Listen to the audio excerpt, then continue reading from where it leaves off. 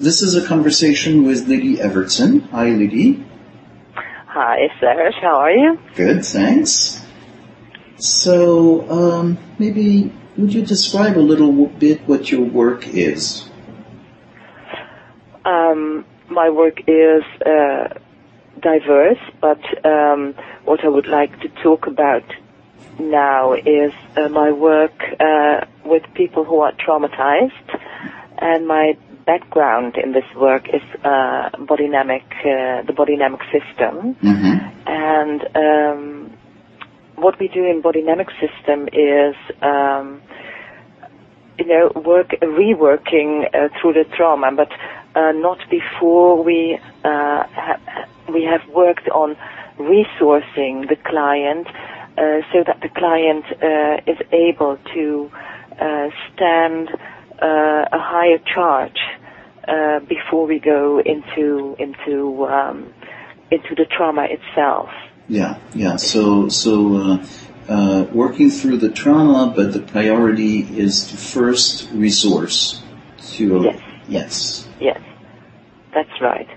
So, and the idea is that how can we say that the whole gestalt of an experience can be brought forward, including, unconscious decisions and things like that, that people have taken during the trauma and are still working in their nowadays life. Yeah. So there's something like a whole gestalt of what happened that's still continuing in people's lives. Well, the fact that the whole gestalt is not conscious, that is what influences the client's lives. So they split off parts of the experience, and the idea is to get, all the parts of the experience back in order to have the client or give the client a possibility to work it through. Yeah, so get all the parts of the experience back together. Yeah. So if they can tell it, so they use words, and they can feel their emotions, and they can feel their sensations, and they can also place it in the time and in the timeline of their lives. So, do you understand what I mean? Yeah. Yes. So bring all these parts together and the context, the timeline. So basically really integrating that experience instead of it being split off. Yes, that's right. So that by containment of, also the body itself, and the containment that is provided by the knowledge of things, people can stay in their bodies, so to say, instead of what they did during the event, that the charge was that high because of, the situation was so threatening that they just couldn't do anything else but leave their bodies, for example. Yeah. So at that time, the body was not able to contain, and yes, right. We're making that happen, the ability of the body to contain. Yes. So we think that otherwise it has no use to, go again through the whole story if you can't do it in another way. Yeah, that would just be re-traumatizing. Yes, right, yes. So we're talking about containment and the body as a resource and as a container. In fact, yes. But also about being conscious. So you could say during the traumatic event, the responses are automatic. They come from the reflex system. And the idea is to get, the acting part more conscious, so that doesn't become automatic every time, that's the stress goes up a little higher. Yeah, so all of this, in the presence of consciousness. Yes, right, yeah. So this is what happens, the general mechanism of trauma. So is there something special when there is repeated trauma? Yes, what I often see in my clients is that when during childhood there is long-term stress and trauma, that they start organizing their whole system more in parts in order, and I mean, it's in a way a beautiful way to deal with things, because what I see is that the people can kind of keep all their possibilities available just by, having them a little apart, so to say. And so that what I see, a person is able to make beautiful art or having a very good job on one hand, because some child parts, so to say, are more separate, and they can just be kind of, be on the side when the person is busy working, for example. And on the other hand, it's of course not easy, because the other part is that there is a lot of chaos inside sometimes, because there are different interests inside from the different parts. So taking a decision can be difficult sometimes. Yeah. So that's why while working with these clients, we are aiming at resourcing the different parts, and most of the time we deal with age levels, for example. So that they So that sense of, people get in a way organized, survive the repeated trauma by cutting off into parts, and they can function in some way well that way, but there is also a chaos that happens there. And you're describing how in therapy you deal with these different parts and maybe dealing with the different ages. Yes, and sometimes also with different gender. So, for instance, what would be an instance of that? Well, what you could see is in a woman,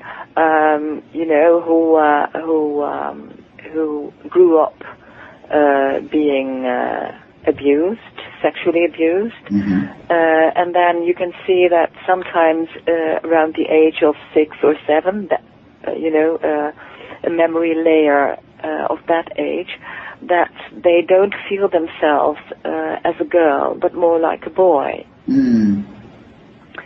And sometimes you can have more grown-up parts, more adult parts, who are male, and which serves doing a certain job, for example, or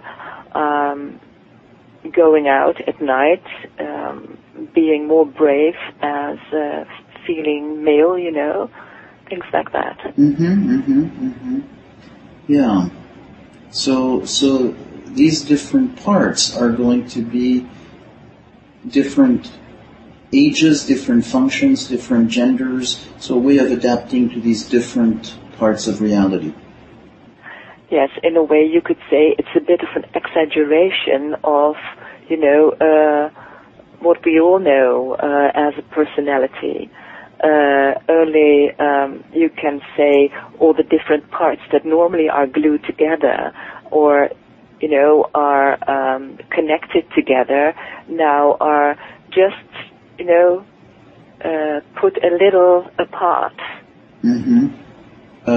So instead of a flow between these different parts, very strong walls between them, they don't flow into each other. That's right. And sometimes certain parts don't know about each other even. Mm-hmm. So, and that can be really handy sometimes, of course. I mean, when you have to do a tough job and you don't know about the child part within you, that helps you doing this tough job. Only there is one little problem, that if stress goes up too high, or there are certain things happening, then suddenly the child parts can come up, so that this also makes chaos and insecurity sometimes. Mm-hmm. Mm-hmm. So can we talk about how you work with that in therapy? Yes. Well, you can say the beginning is with most clients a bit similar, that I start teaching them, if necessary, to tell about their sensations, their inner and their outer sensations. Mm-hmm. And then we have a look at how they, what they are making out of that, how they interpret the sensations. For example, somebody tells about a tingling feeling in the stomach, for example, and a little, tight feeling in the throat, and then I ask, what feeling or what sensation do you feel behind that? So that's a kind of base that we first have to go through, so that we have a language, developed a common language, so to say. Yeah, so the paying attention to the sensations and expressing it. Sensations, and also what it means, what kind of information does it give to you. Mm-hmm. And then we also start to work with what they perceive in the outer world, and what they make out of that. So that adds to the common language as well. So, for instance, perceiving outer world, what do you mean by that? What they see, factually. And so, for example, if we do this in contact, I can ask, can you have a look at me? And what do you see? Okay. And, I mean, people sometimes think this is a very awkward question, but then we can see whether the outer perceptions can be reality tested, so to say. And when they look at me and they say, I see you are angry, then we try to find out what is it exactly that you see, and what brings you to the interpretation of angry. Okay. So, and through these steps, it becomes often clear with the clients that there are several reactions on certain perceptions. So, and then we start to look for how do you feel when you see me, for example, as angry. How do you feel yourself at what age level? And okay, are you feeling male or female? Or okay, so you have described a process of that seems like calibration of what first paying attention to sensations, being able to pay attention to what they mean, express it, then paying attention to what people see, for instance, when they look at you, what it is that makes them interpret what they see, into, what they perceive, and working with that.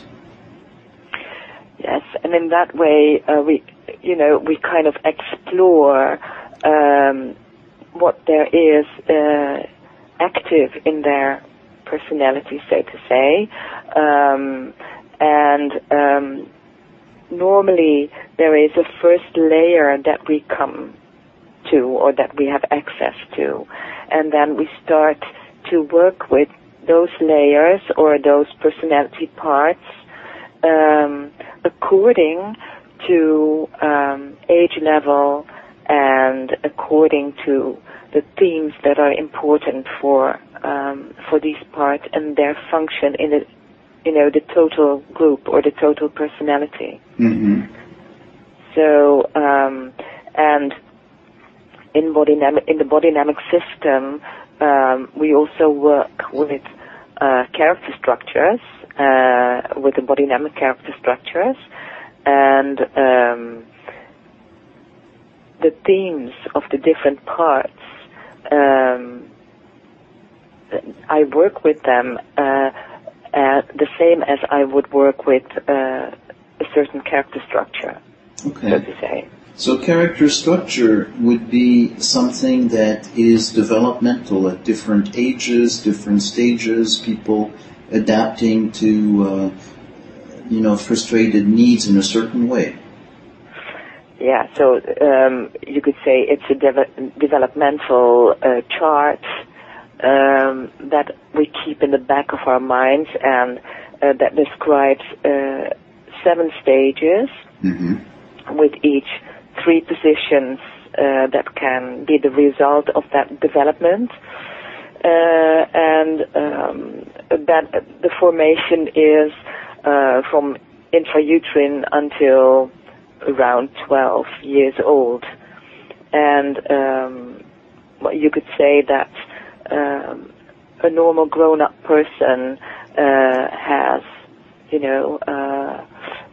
a combination of different positions that were taken during growing up.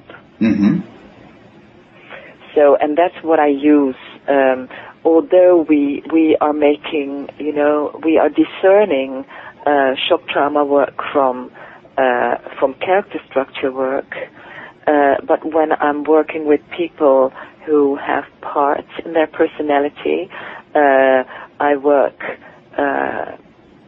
do character work with each part of their personality. Okay. So, on the one hand, there is the developmental stages. Yes. And on the other hand, there is the parts, the separation into parts inflicted by trauma. Yeah. And within the parts, you are working with the various developmental stages of each part. Yes. Normally you can see that, for example, when there is a part that feels like, say, a 2.5-year-old child, then I work with the developmental structure around 2.5 years old. Mm-hmm. Yeah. So, what is it like to work with these parts or the structure? Is it possible to talk about a case? Well, I'll make a kind of combination, mm-hmm. because, of course, I cannot talk about a client that can be recognized, so I will go or throw a few cases into one bowl, so to say. Mm-hmm. Yeah. So, well, for example, a woman of, say, 50 is very intelligent, but has a lot of problems with keeping a job, for example. And is also once in a while very emotional, so has to cry a lot and, has not really an idea of what is happening, in fact. So then we start talking and sensing, and so just what I told you, and then it appears that there is a part that is very, intellectual and organizing inside of her, and there is also another part in her that is really playful and enjoys life but doesn't want to bother too much about, serious things. And there is a part that's very anxious. So, and that's what we discover after some time. And, the work that we then do is to let them come into contact, because normally they would kind of fight for the room, so to say. And what I try to do is to convince the three parts, so to say, or convince, or let them get acquainted and let them see what the function of each part is, each of the others. Yeah. And so that it becomes clear that they all have that it is important for all if they can work together instead of fighting with each other. Yeah. And so this has also to do, of course, with establishing a working relationship with me. So each part has to make her or his own relationship with me, and then I can help support what they need in order to live with each other, so to say.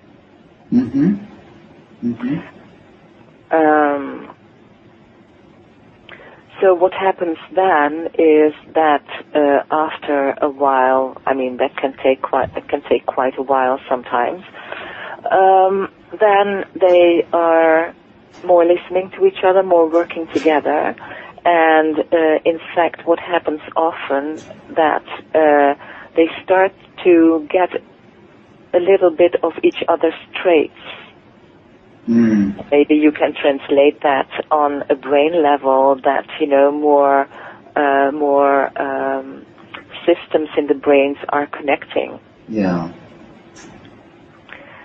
So, and what typically happens then is that if there comes a bit more of a balance in, say, this group of three, then that a second layer steps forward.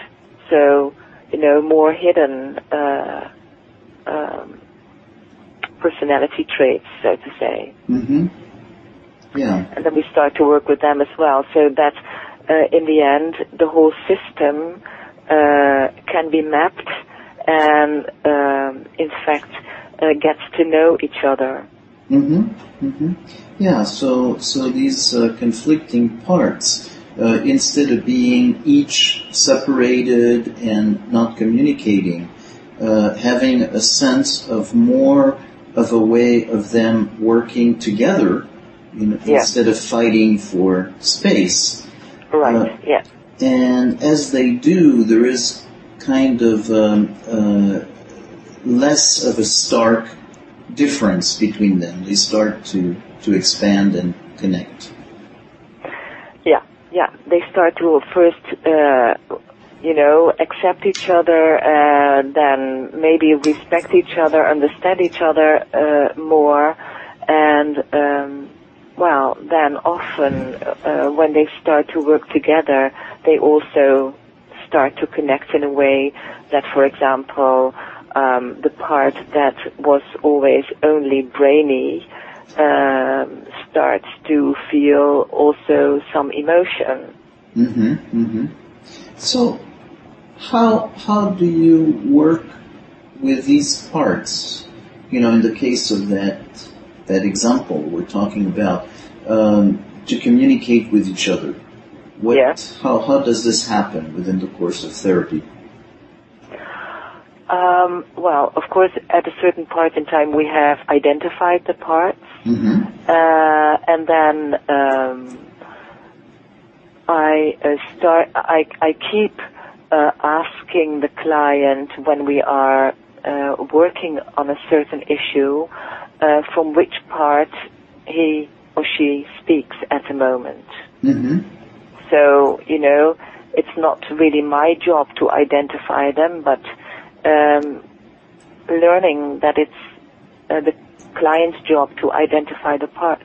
Right. It's his or her personality. So the client, you know, in a way names, right now I'm talking from, say, the brain part. Or, yeah. And, but who, is it the client who names these parts, like calls it brainy or playful, or how does it come out, you know, to be aware? Yeah. I ask the client, does this part have a name, or how would you like to call this part of you? Mm-hmm.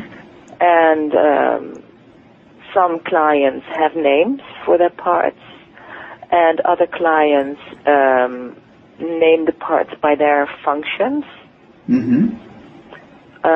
But it's the client who names the part, not me. Mm-hmm. And so what you're saying is some clients have already names, so in a way, often enough, there is some awareness from the clients of these parts. It's not something they just discover with great surprise in the sessions.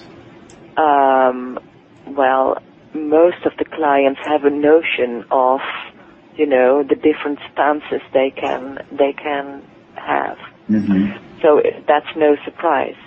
Often it is a surprise when new parts step forward. Mm-hmm. And especially when more aggressive parts are stepping forward, that's normally not a very nice surprise. But for me, it's a sign of that things are going better when the aggressive parts come forward, because then we can go and work with the strength. Yes. As you work with the parts, you know, what do you do to explore the parts? Again, looking for sensations. Some parts have difficulty feeling sensations, so they have to learn that and name them, and then see what it means in terms of emotions or feelings, and then translate that into possible action. I mean, that's something they have to learn too. So that's kind of resource work that we do. And so it's each part in itself, you can say, needs resourcing, and the whole group needs to work together and learn to know each other. Mm-hmm. And the way we are working, that's so diverse. For example, what we do in Bodynamics is also make a relation between the tension of muscles and the character structures. Mm-hmm. So when there is hyper-responsiveness in certain muscles, that goes together also with hyper-responsiveness in certain themes. Okay. So that's also what we do with certain parts. Resource hypotense muscles and the connected theme. Yes. Or helping hyper-responsive muscles to express the theme, so to say. So I can have an example Yes, of great. maybe. If you take a muscle in the upper arm, that's called the deltoid. And if you take the front part of the deltoid, that comes in action, during the first year in development of a child, and it helps with also with stretching out the arms, reaching out to the parent, etc. So if there was not a good response, the child gives up. So the grown-up with this history doesn't know about reaching out, not in the body. So if one of the parts has this hyper-responsiveness in reaching out, we go work with this muscle and with the theme of reaching out. So, for instance, in the case of the underdeveloped deltoid muscles, I assume that just lifting weights does not really solve the problem. Not really, because it also, it's not only the training of the muscle, but it's also the consciousness of the content of that muscle. So we think that the muscle that develops in a certain period becomes willful. This means that the theme that is developed at that moment goes together with the consciousness of that muscle. Am I clear? Yes. If I say Yes. that? Yeah. So if you start to lift weights, but still are not contacting the content of that muscle, there is still a possibility that there is a kind of hyper-responsiveness. I mean, the muscle can be strong, but the response of the muscle can still be hypo.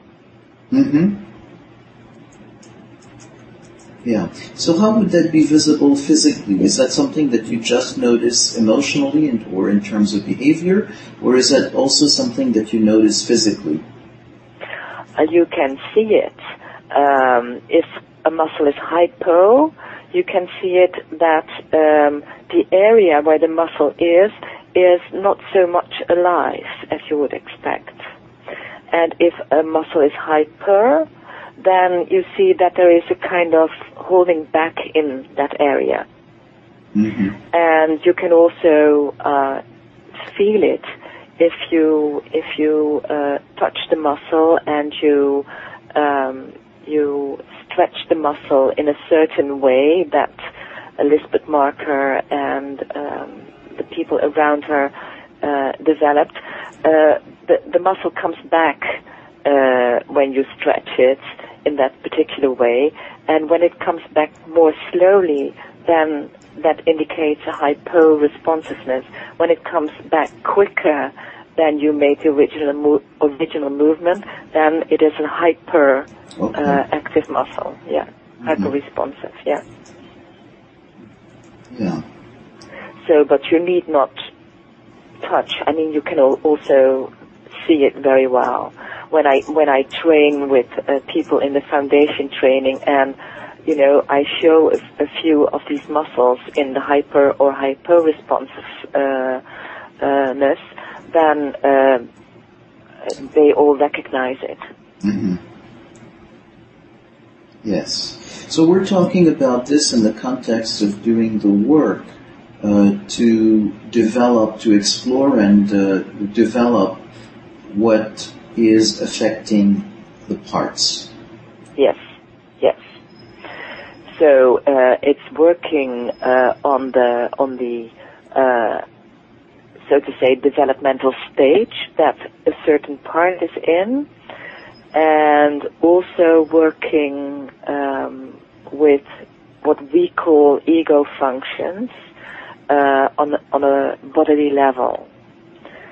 So ego functions means all that you need in order to, have an adult life, so to say, and you can work with those ego functions very bodily, so with muscles or with connective tissue, mostly muscles. Mm-hmm. So, and that's what I try to do with the clients and their parts. If we work with an individual part, so to say. Then you're going to, when you say work with the part, what is going to happen in the session about it? Is it, something that is directly related to the muscle itself? Well, say that at a certain point in time, a part comes forward that feels abandoned and hopeless,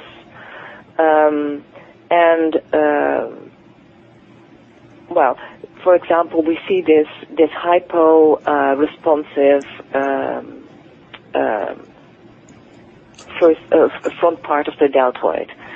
Then I have in the back of my mind, we need to do something with the contact here, and maybe especially with reaching out.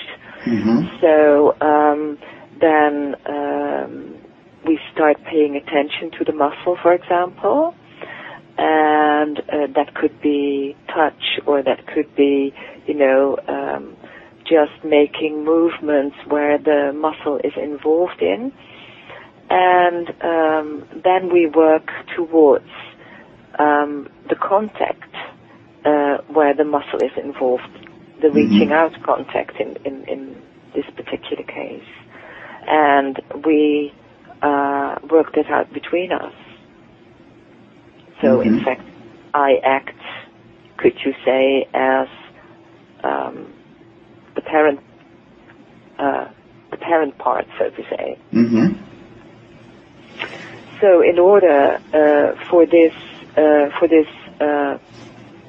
child part in the client to experience something that it didn't know, and that adds to the repertoire of being in the end being an adult. Yeah.